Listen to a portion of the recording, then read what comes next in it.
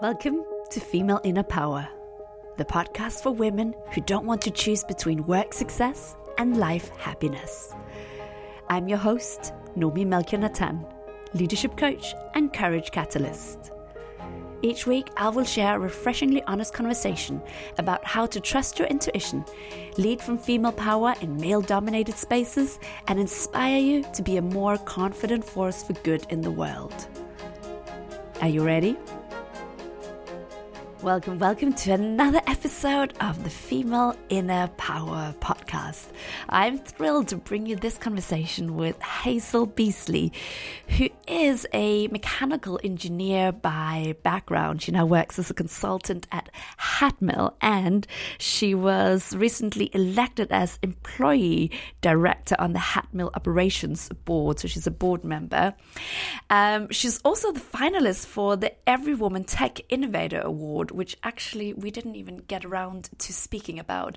And as it sometimes happens in these conversations, just as we'd finished recording, Hazel had an amazing soundbite. So before I tell you a little bit more details about the actual interview, here's what I want you to hear. Hazel said, I was always pushing, right? So she's talking about her career. She was always pushing. And she said, when I decided to just concentrate on my happiness, that's when the doors opened up and, things got easy. So just wanted to share that bit with you. It's not in the recording. It was just as we finished recording and we talked about, how things had come together for her. I love this conversation for so many reasons. Hazel shares how, as you heard already in season 1, episode 2, about how women's careers are not linear in the interview with Jane Sassini and her research. And Hazel's career is not linear, and she made some very conscious choices in the years where she had children, and she was in teaching and then went back to engineering. And we also talk about Hatmill's leadership style, which is Teal.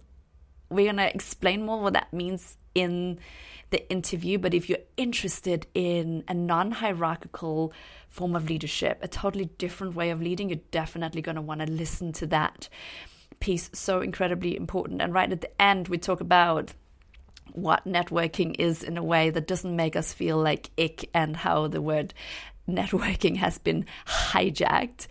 There are many valuable pieces in here. I hope you will enjoy this conversation.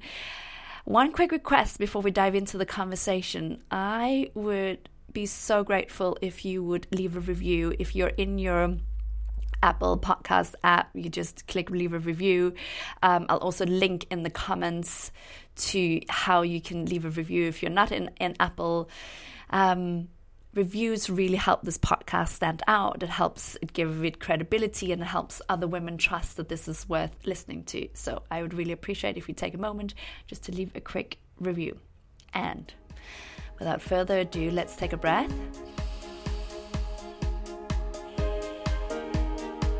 And dive in.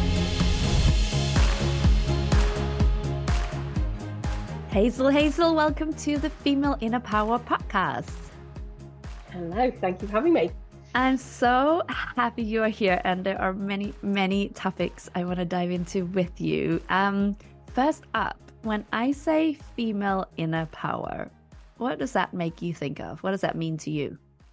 Yes, well, I think the first thing it makes me think of is overcoming challenges, because I think that inner power is about overcoming challenges. And those challenges that are unique to being female.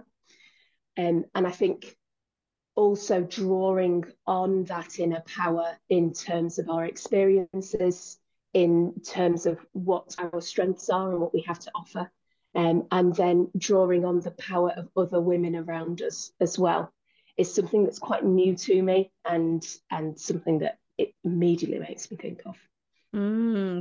I'd love to go deeper on this, and maybe we need a little bit of background on you, because this piece about, and when we spoke previously, and the the thoughts you've sent me beforehand about this drawing on the power of other women, because you have been working in you're an engineer, mechanical engineer. I mean, working in male-dominated industry. I know you've worked as a teacher and then gone back into engineering. Can you give us sort of like the brief sort of update on your career? And also, I'm Yes. curious, why did you choose mechanical engineering?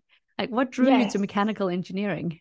I was looking for something as broad as possible. I didn't want to be specialised. I didn't want to be restricted by anything. I still don't really like to be restricted by anything. So I knew that I wanted to be in engineering, but everything that I looked at seemed very specific, like biomedical engineering. And I did nearly go down the automotive path because I like cars. But I spoke to a few different companies, big different engineering firms at careers fairs. And they often said mechanical engineering is the broadest base and it will take you in every different direction that you want to go in. So I was looking for something general. And I remember I spoke to a couple of guys from Rolls-Royce who were mechanical engineers and said their career paths had taken them in many different directions because mechanical engineering is the broadest spectrum. So yeah, that's how I ended up in Mm. mechanical. Mm. And then, because for us to get to, I want to talk about what it's like to be in engineering and the piece about, drawing from other women. Um, but how long did you work as an engineer before you became a teacher, and then you went back into engineering and consulting? It was probably about 2 or 3 years. It wasn't that long, um, and I did some travelling in between as well. So I was quite what you might call quite flighty. When I was younger, I really didn't want to tread the conventional path. When I was finishing my degree, all my friends were going for grad schemes and looking at internships and just going straight into that corporate machine. And I wanted to be free. I wanted to be free of education and work and just find my own route through things. So I ended up with a regular engineering job. I wasn't on a scheme. I wanted to be out there as an engineer. I've got my degree in engineering. I want to be an engineer. That's what I'll go and do. So I got the job as a quality engineer. But it was a small firm, and I think the small firms that are perhaps family run and don't have a breadth of opportunity can be a little restrictive if you're starting out. And so I did that for a while, and I really enjoyed it because um, it was quite a varied job, and I worked a lot with like the Ministry of Defence and on interesting projects. So it did keep my attention and my focus, but I knew that there were other things that I wanted to do, and things like traveling and having a family in the near future. I was quite a young mum in general terms for today. So yeah, I went off in other different directions. How old were you when you had your first kid? So I was 26 when I had my first son, and then 29 when I had my second. So most of my friends have been in their sort of late 30s and early 40s having children. So a lot of my friends have young children now. I'm 43. But I have two teenagers who are fast becoming fully grown. So 13 Yeah. and 16 now. So yeah, I think I did the whole motherhood sort of parenting earlier on in my career, which meant I wasn't as established. So I think I've been late to the party as in terms of becoming established, but then have older children. So my work-life balance is, I think, easier to maintain and adjust. But it's 50-50. You swap one for the other. If you have children younger, you have a certain set of pros and cons. If you have children when you're older, it's a different set of pros and cons. And then in between is different again. So I think for me, it fitted and suited my life at the time. And it just fitted for me in my life and my career. And I think one of the worst things can be if you feel like you're forced in some way into a path. Yeah, And I think it's really important to do what's right for you at the time. absolutely. And that's a difficult thing to find. Well, it sounds like one of your core values is freedom. Is that right? Definitely. Yes. That's Yes. what I'm hearing loud and clear. Yeah, So, it is. so the Yeah. freedom seeker, when you then had children, you left engineering and went into teaching. Did you feel pushed to do that? Was it hard to combine the engineering job, or was that a deliberate choice? It it was a deliberate choice. I come from a family of teachers, so I think I knew early on that that was part of my story. It was going to be part of something I did. And I very much went into teaching, seeing it as a stopgap. I have friends who have been specialists in their area and perhaps lectured for a while in higher education in something and then gone back to a different job. And so I didn't see it as being an issue.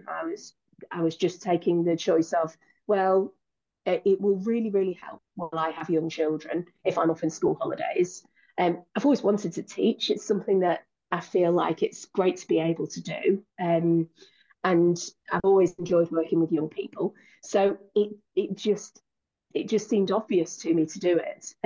It wasn't. I didn't particularly have a problem starting up with the teaching, switching from engineering to teaching.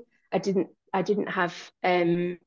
I didn't have any issues there. I think because there's such a high demand for teachers, and especially I was teaching maths, so there's a huge demand for maths teachers. So it's not difficult to find your way in, become established. It's not easy training and becoming a teacher in terms of the actual nuts and bolts of it.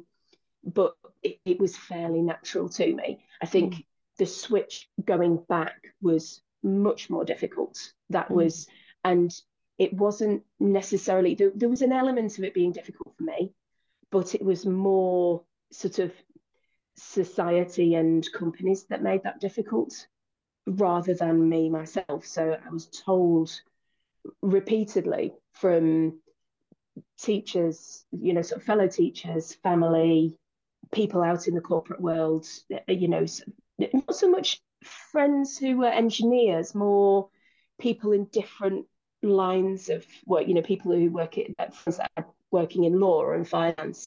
It was just you can't do that. You can't move from teaching to engineering. You can't do that. And I just kept on saying, but my degree's in engineering. I've worked as an engineer. Why would I not? Why would I not go back to work as an engineer? And I think sometimes being told no is my greatest motivation. Someone tells me I can't do something and it's not with good reason. That's just the spark that I need to just go out and say, well, I will do it now. It's just a bloody mindedness, I think. Um, so yeah, I leveraged anyone I knew in the engineering world to find my way back in. But then that was then once I was back in, it was learning quickly and trying to gain as much credibility and as much experience as quickly as possible to push myself back up. So you had some years, you were with the kids, Mm-hmm. in the school holidays, you transitioned into teaching, and then it was the bit where people said, hey, wait, you can't do that. And you're like, well, watch me. I'm going to go do that. I'm engineer. And then it sounds like that when you were super motivated to keep learning and growing and to not just sort of take a back seat because you were a mom. How old were your kids when you went back into engineering? They were about 6 and 9, I think, off the top of my head. They were still young, but they were old enough to understand what it meant for me. So um, I knew that it would mean me traveling more, me not being around in the holidays, um, and me. So it's a different balance. So when I was teaching, I would be working at home in the evenings and at weekends, marking and planning. But engineering would mean that I would be away overnight sometimes and might have longer working hours as in I'm not in until 7 or 8 o'clock in the evening, but then had full weekends with them. And when I was at home, I was very much at home when I was working from home. So it was a different balance. Yeah. And I had so talked about it with my husband first. He was always really supportive, which has really, really helped. I don't think I could have done a fraction of what I do without his full support. Um, but then it was a conversation with my two sons to say, this is something that I'd like to do. I won't do it if it means that you're going to struggle, or it's going to make you uncomfortable in any way. But this is something that I'd like to do. And what do you think? And Yeah. really they were great about it and said, no, if this is something you want to do, it would be great to have you for the weekends because they were always, I was always saying, oh, I can't do that because I need to do this marking and planning. And all of a sudden I had full weekends to spend with them. So they saw the positives, and they were fine by that age with being left the odd night. So yeah, it was a really nice balance, and it was nice to have their support from early on because I didn't want to not involve them in that decision as well. So is it an affirmation? An affirmation that you've got their blessing to go and be Beautiful. away a bit more. Mm. Beautiful that the kids were in on that. And I'm curious about the piece that you said right at the beginning on female inner power is also about drawing strength from other women. Tell Yeah. me more about that, and in the context also of, I guess, working as an engineer, which my guess is still a very male dominated industry. Yeah, it is. Unfortunately, but it's getting better. It's getting better all the time. And it's great to spend time with the increasing number of women. Because I'm in logistics and warehousing and in engineering, both aren't particularly heavy on the female presence. So as more women come through in both sets of the, both sides of the industry, it's great to have them in meetings and on board. And I think I really felt isolated early on in my career.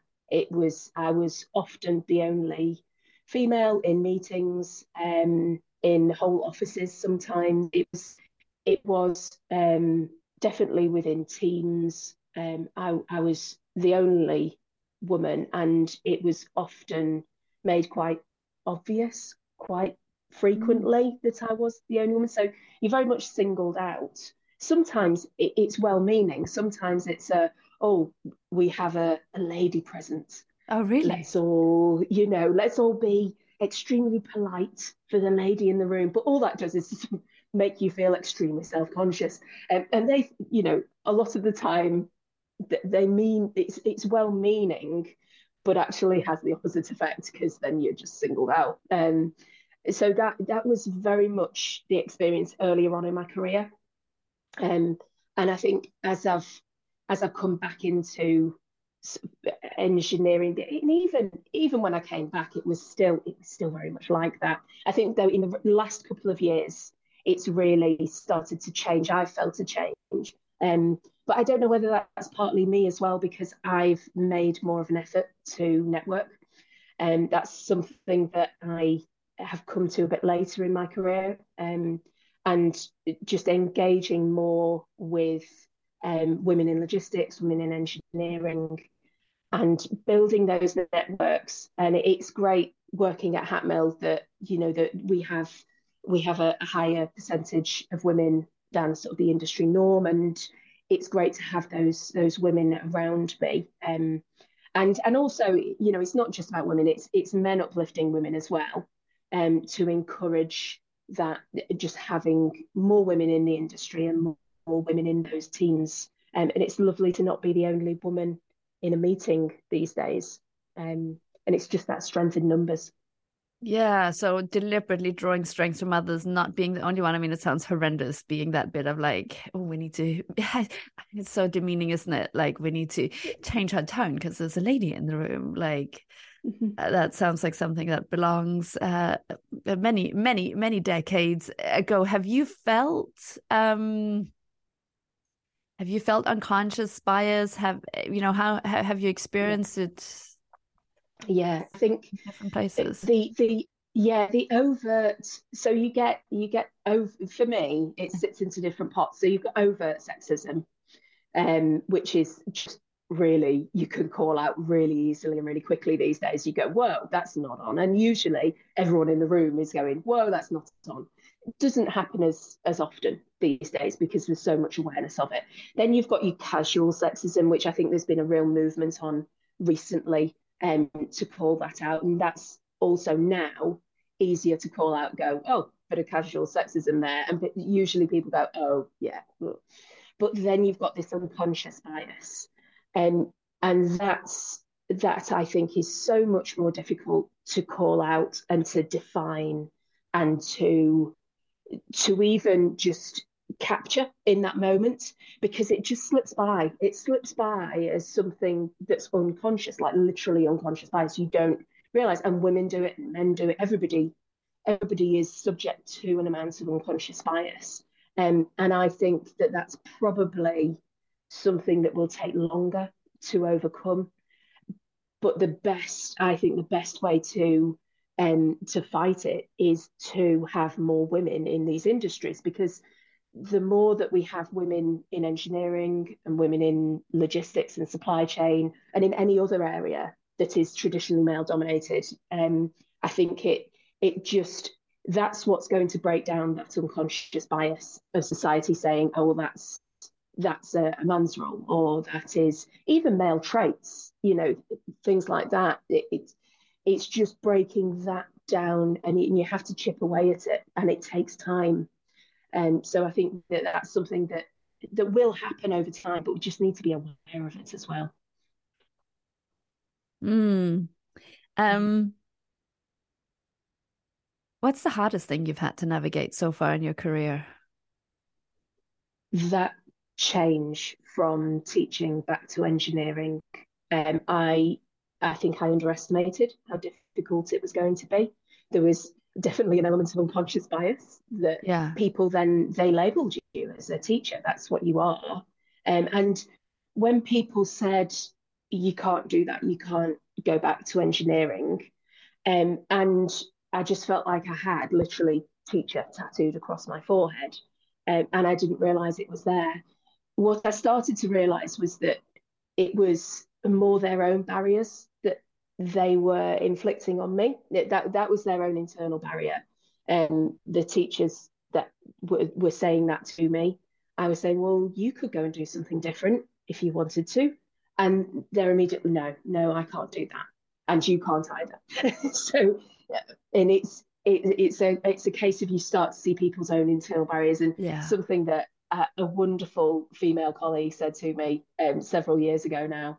There was an issue in one of the teams that I was working in, and she said, well, that's their set of issues, not mine. And the person in question that was sort of causing a problem, causing an issue, causing a challenge, actually was just bringing their own set of issues to the situation. And it was a bit of a light bulb moment for me, because I thought, oh yes, sometimes in these situations people are actually bringing their own barriers and their own issues and making something difficult for everyone else, and actually they need to seeing it as their issue and not yours. And that really helped me, because it helped me just plow on confidently in my own direction and say, okay, that's your issue over there, but actually I'm not going to let that affect me. I'm going to go off in this direction and do this. And I think that was a wonderful sort of realization for me. It gave me a lot of strength and confidence to then have that inner confidence to go on and go in a different direction and do something different. Um, yeah, I've Such used an that one. important, yeah, Many such an times. important piece of advice. I mean, people speak from their own limitations and from their own belief systems. And when we give other people advice, it's people mostly, unless they're super conscious and really pay attention, then they speak from, yeah, where they believe the limits are. So very, very important piece for growth. And um was there then a moment where you found your power? Did you have like a specific moment where you really felt, or maybe you've had several times where you go like, wait, whoa, I can do something here, or I'm powerful, or I know my stuff, or Yes. I think on a smaller level, the sort of the drip of the power is when I speak up in meetings. I'm not necessarily someone who fills a space. I talk a lot, but I don't necessarily in meetings where there's a focus and an aim and a direction and a purpose to the meeting. I won't be someone who, unless I'm chairing and leading the meeting, I won't necessarily fill a gap in the quiet. And I do listen. I do listen a lot in meetings. Sometimes I feel like I listen too much and I don't speak up. And then I think, oh, I should speak up more. But I don't want to just fill the space, because if you then fill the space of that meeting by just talking, you don't have any power. If you are, there's actually a power in silence, I've found. So I will actively listen. I've worked quite a bit on actively listening. And then it might be a small playback and then a comment on that. And I found actually it can be quite powerful being both quiet and then speaking up. So I used to find myself in, especially earlier on when I came back into engineering, I was quite quiet because I didn't actually have as much knowledge or as much experience to be able to say, actually, I think this. And now I think it took me by surprise the point at which I did then have that experience to say, oh, actually, I think this. And now I feel the power in speaking in meetings. So that's a smaller amount. I think a big sort of boost for me in terms of power was actually the power of leaving. That one's taken me by surprise a few times. That I felt that I wasn't particularly valued or bit taken for granted in previous jobs. Not in a bad way, not in a harmful way, just in one of those just piece of the furniture. No one's going to notice if I'm not here next week. Not feeling like I'm much of a presence in a team or in a workplace, and then leaving that. That's happened a few times where I've been really surprised at people's reaction to me leaving. Especially leaving teaching was an emotional overwhelm that I really wasn't prepared for. And that it's made me realize the power that I didn't recognize in myself. So I didn't realize the influence and the presence that I had in a job until I was leaving it, which is just something I took on to the next place because I was always leaving for a good reason. So it wasn't necessarily a regret, but I used it as a positive wherever I moved to. I mean, you were saying several things there that were important. And so just going back one piece, the power of silence. And then what you said about like, well, you don't just speak up now, you play back a bit and then speak up. So kind of, I guess, like I'm doing right now, but going back and showing actually you really listened. And it's such a powerful tool for anyone listening. Like you said, you don't just have to be silent. You can just play back something because most people don't even know what they said.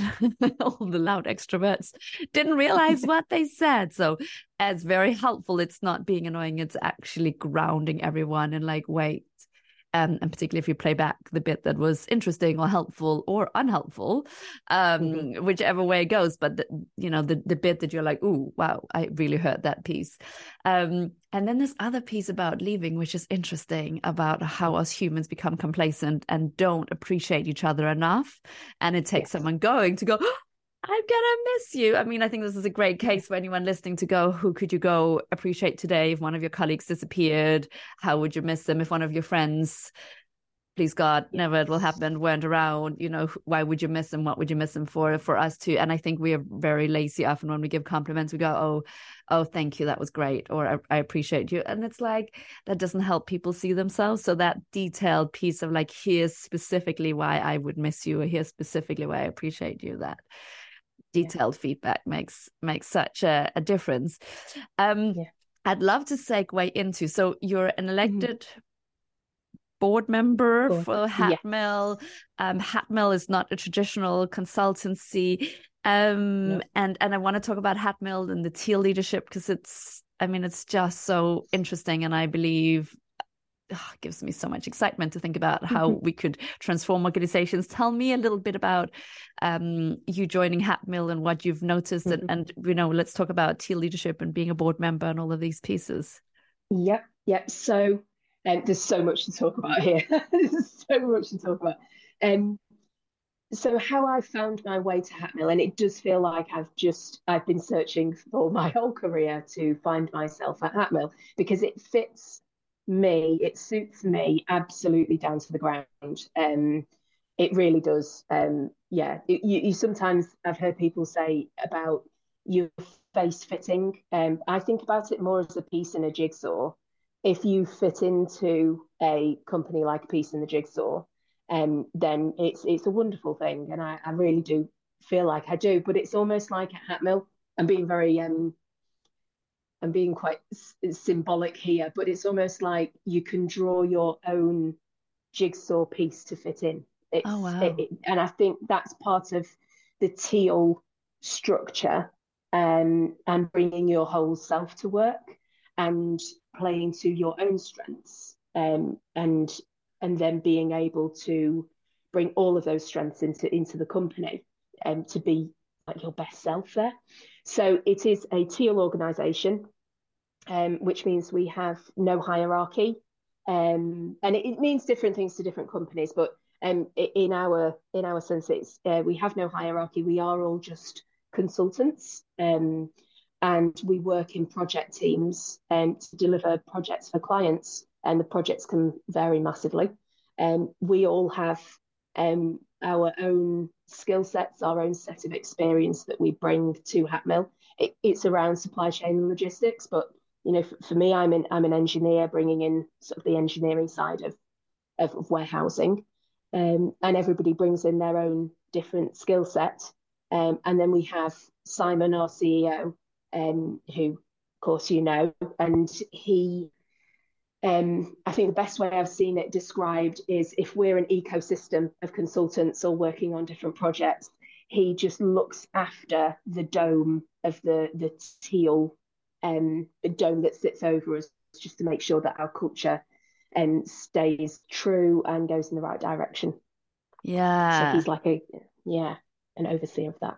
So if we're going to catch anyone up who goes like Teal, what are they saying? What are they saying? So it's Teal, Teal. The concept comes from a brilliant man called Frederic Laloux. I hope I don't butcher his name, but Frederic Laloux has a book called Reinventing Organizations. I got the original book a number of years ago, and it was hard going. And then Nicola, who's interviewed in series one of the podcast, season one of the podcast, and who's coaching also for Hatmill, told me the trick. So anyone listening, if you want to know about Teal leadership, and I'll explain a little bit more, get the illustrated version, which I was just reading on the plane this past week. It was so good. I had no interest in any of the movies on there, because I was like, oh my, this is it. And I've of course heard about Teal leadership from a number of consulting colleagues in leadership space. And also, like you mentioned, I interviewed Simon, your CEO, Hatmill Consulting CEO,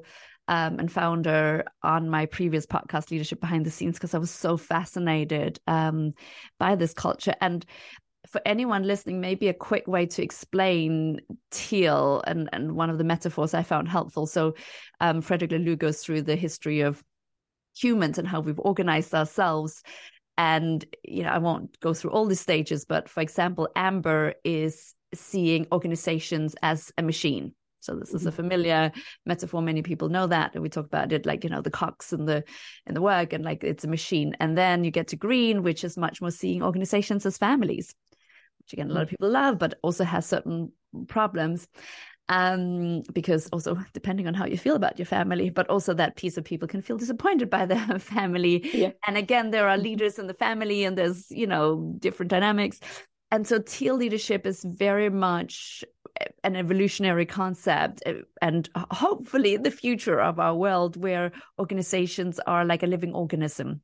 So Frederic Laloux talks in a book about how the brain doesn't have one cell that's in charge of the others. There is not one cell that decides what happens. And in nature, there isn't, one type of organism that's more important. It's all an ecosystem. And this piece of, like you just mentioned, different different organisms, different leaders, people, when it comes to humans, take the lead depending on what it is and where they have skills and ability. I wonder what it's like when we live in a world. So I absolutely loved, I highly recommend anyone who's interested in a different kind of leadership and who's ready to be inspired to get the illustrated version of Definitely. the Reinventing Organizations. And you can read the other one afterwards, but start with the illustrated version. But what's it like when you live in a world that is so structured with hierarchy and status? We're very much about, well, you know how important you are depending on, oh, so you're a director or you're a VP, and depending on which industry you're in and which country you're in, the titles are slightly different. But titles and then you're paid this kind of, and I'm in charge of, I have an 80 people underneath me, and I have a department of 600 people, and the kind of things people say. What's it like to be in a place where that doesn't exist? What's that been like? I absolutely love it. It's freeing, but then freeing is my thing. So yeah, you just step outside of it, and I already take it for granted that because we I see friends and family who still work in those organisations, and I am free from that. So I feel valued for everything that I bring to work. I am not judged on my status in a hierarchical structure. And I am judged on the work that I do and how supportive I am to my clients and to my colleagues. And it feels, for me, it's about true recognition. I don't have to please one particular line manager and hit a set of targets that have usually been set so that you can hit them within a month and then just not do anything about targets or anything. It seems ridiculous now to me to even have that So system. you have no targets at all? No, no, What do you have no. instead? So people will go like, but how do you know if you're doing well, and how do you get a pay rise, and how does this work? Yeah, so we have a healthy pipeline of work coming in, and there's always a focus on where is what's the next projects that you're going on to after this one, and it's that evolution of work coming our way and the projects coming our way, but and we can check. We have business updates twice a year where we all equally sharing that information of how we're doing as a business, and then can discuss about how we tweak things if we need to make sure we're going in the right direction. But it is that unfortunately it does seem to be for a lot of people in a lot of businesses that they have targets set that don't necessarily have true meaning, or as soon as you hit them you don't do anything after that. So it becomes restrictive. And if instead you're just concentrating on delivering a great project for your client and making sure that you have some more work to go to next, and that's really all you need. And then great colleagues around you that you're helping along and working in a cohesive unit to then achieve even better next time. So I'm just gonna, I'm just imagining some people might be listening and going, wait, so is this like communism? Everyone's paid the same? No, everyone's equal. Is this how it works? Like, what is this Yeah. socialized? Like, so are you all paid the same? Is everyone equal in that sense? No, so we do, and I know that I think Simon might have mentioned it in his podcast as well, that we all come from different areas of industry with different levels of experience. So we don't know what each other are paid. But we have feedback sessions every 6 months, although we just have a general rolling feedback of praise and constructive help along the way. But we do have formal feedback sessions that feed into a scoring mechanism for on a one-to-one that's just between the two of you when you're giving that feedback with a colleague, and they feedback on you and you feedback on them. So it works both ways. And then your scores from that feedback process with all of the colleagues that you've worked with, that then goes into the collective pot of whatever we have available for pay rises that year is allocated against those scores. That's a very quick way of summarising it, but that's you Yeah. might have to play that bit back again. That's how it works. So basically, there are no line managers, but it's much more peer support. And so, even though different people have different experience, no matter how much experience or what your age are, you get to, if you've worked with people, if I remember correctly, something like if you've worked with people in the last 6 months, then Yes. you each give each other feedback, and that ends up in points. And also, what, of course, so knowing Nicola, and yes, we'll link to her episode.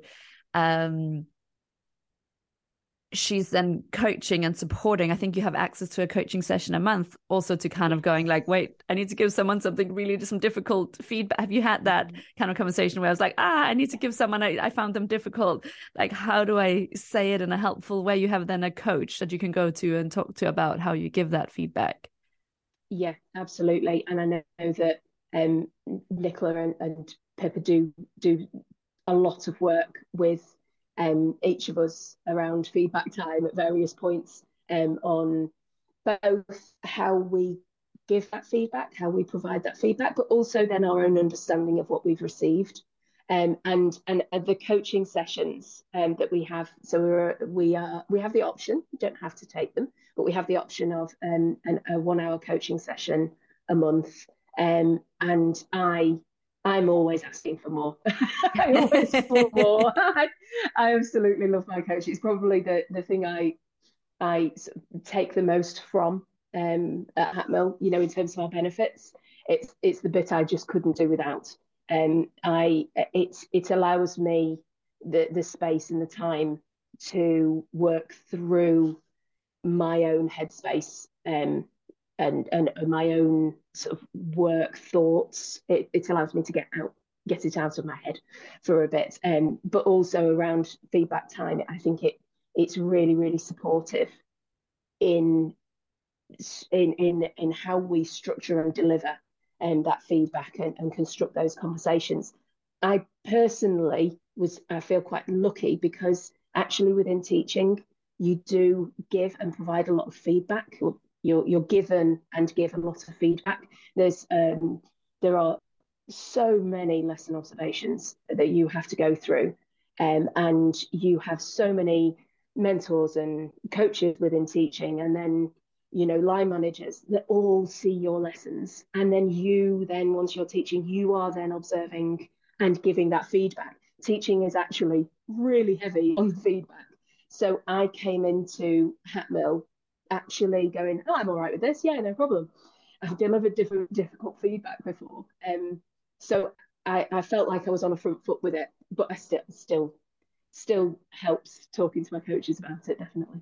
Yeah, well, I mean, obviously, I'm a big fan of coaching, and I do believe a lot of organization will give a leader 6 sessions of coaching, and then that's it. And I definitely believe in the ongoing quality of continuous space, so that's neutral. And like you said, receiving feedback and then growing from it. And one thing is hearing it. Another thing is, so the person that gives you the feedback might say you're too abrupt, or you're too quiet, or you will whatever, but they don't necessarily know how to help you with what do you then do with that piece of feedback? How do you then grow from it? And that's where, I mean, there's many, many things, obviously, I believe that coaching can help you with, but definitely having that quality conversation of going like, okay, I keep being told this thing. What do I do with it? Yes. So important. I want to make sure we talk about you being a board member. Yes. How that came about. So it's something that I'm noticing a lot of women being curious about being on boards. There's lots of talk about the need for board diversity. We need women in senior leadership. We need women on boards. You are an employee director at Hatmill.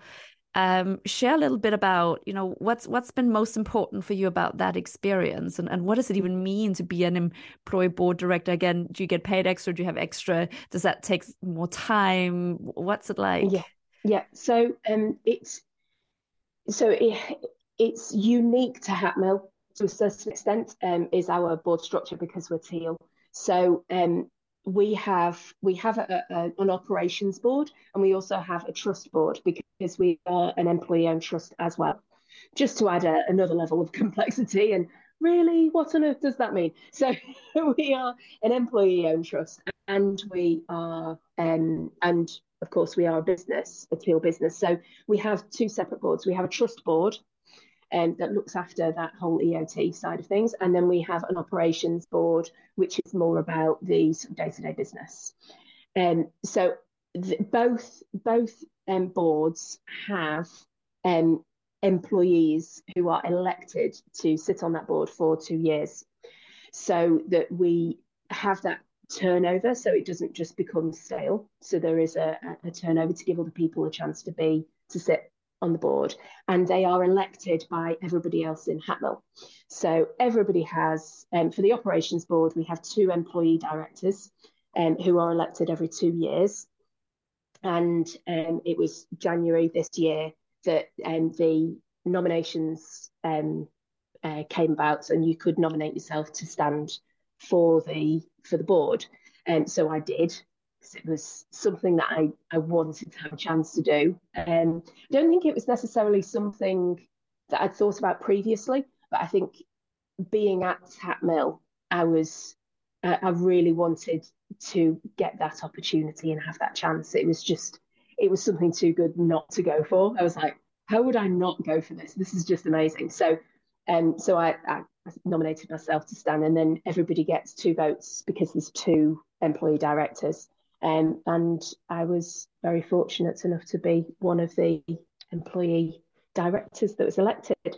So I've noticed that I'm more involved in sort of business wide conversations now. If people are, so we sort of we have some groups within the business who work on different aspects of things that might crop up. It's quite a fluid sort of way of working, and I tend to have more of a view now of what's happening out and around the business.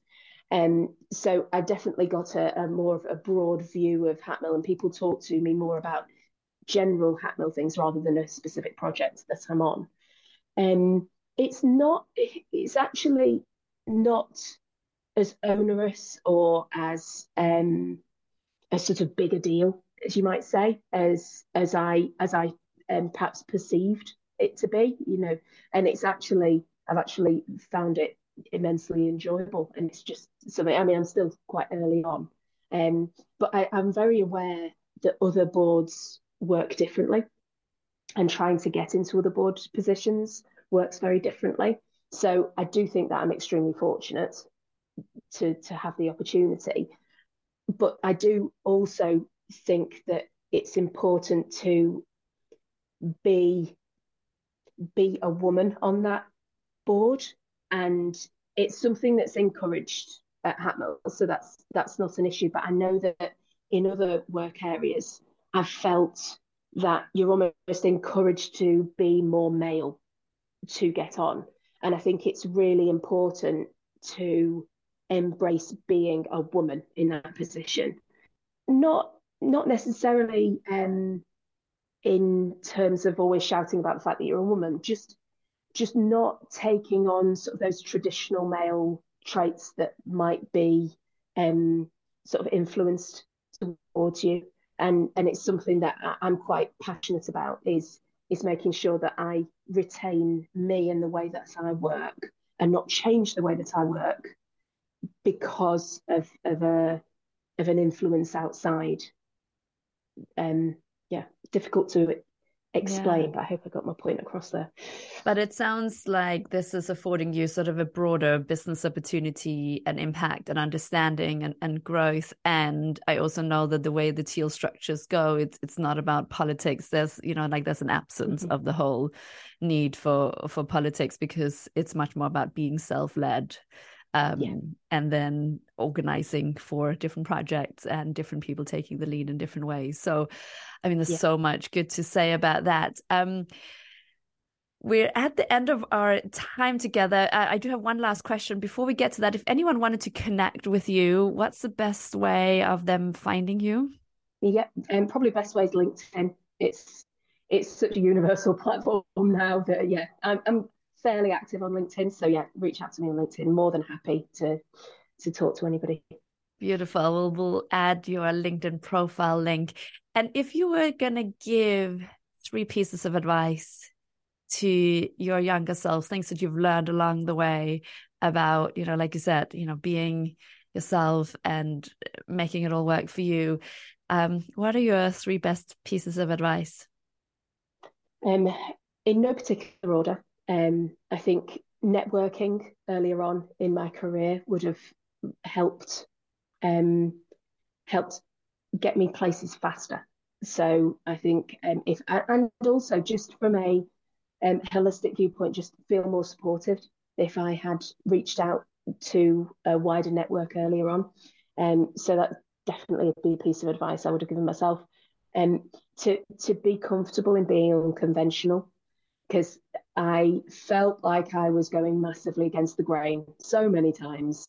And when I was younger, it made me feel quite like, oh, am I the weirdo? Is this not going to work out? Because I don't want to trod the well-trodden path. I want to go off in this other direction and do something different.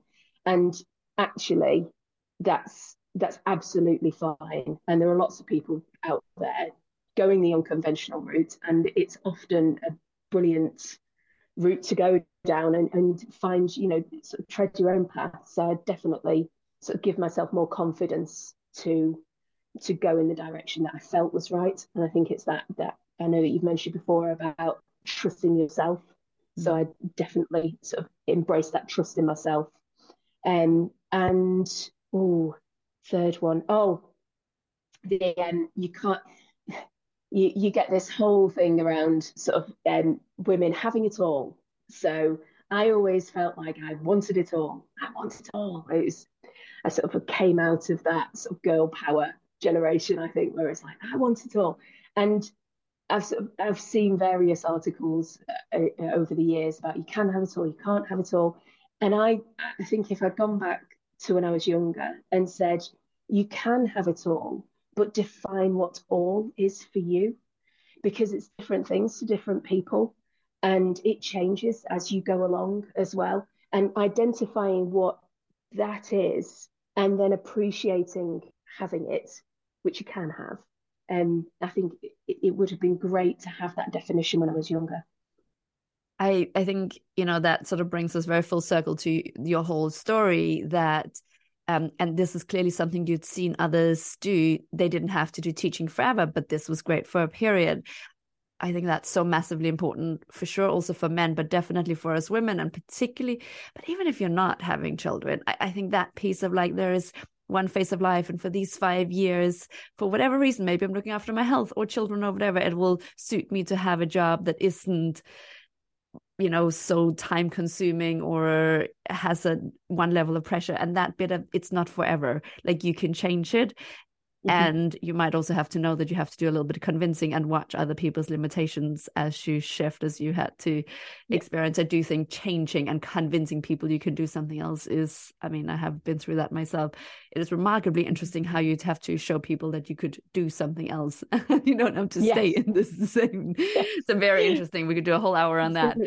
Yeah. Super helpful. And then just also to pick up on your networking, I noticed actually as you said it, I was like, oh, actually, I have such an ick when people say networking. But I wonder when you then said reaching out and talking to, and I was like, oh, building relationships. Now that feels like the female in a power way of doing it, that this is just about, it isn't about networking so I can get somewhere. It isn't about like, hey, can you give me a leg up? It's more like, hey, I just like, I'd love to just connect with you and see what it's like for you. I'd love to learn from your experience. I'd love to just, not feel alone. I'd like to just have, I'm assuming, knowing you and having spoken to you now a few times, that that's the kind of piece that you're looking for, not just kind of like, who can get me ahead of the game? Oh, yes, absolutely. And I feel like the word network has been hijacked by exactly that. Yeah. It's not about, it's all about supportive relationships for me, definitely.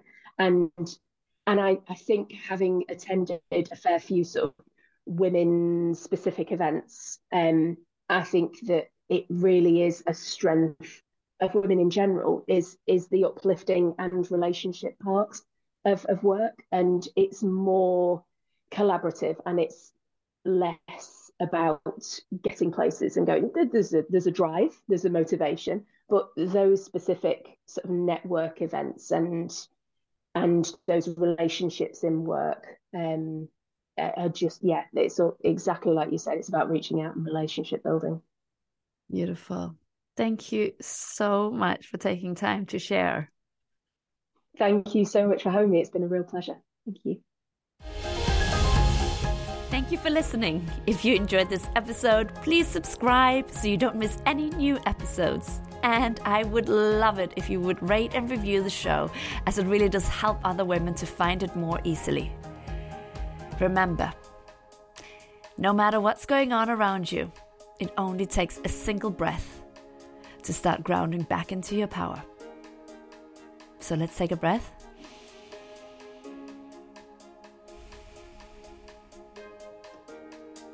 Feel your power. And go spread the magic.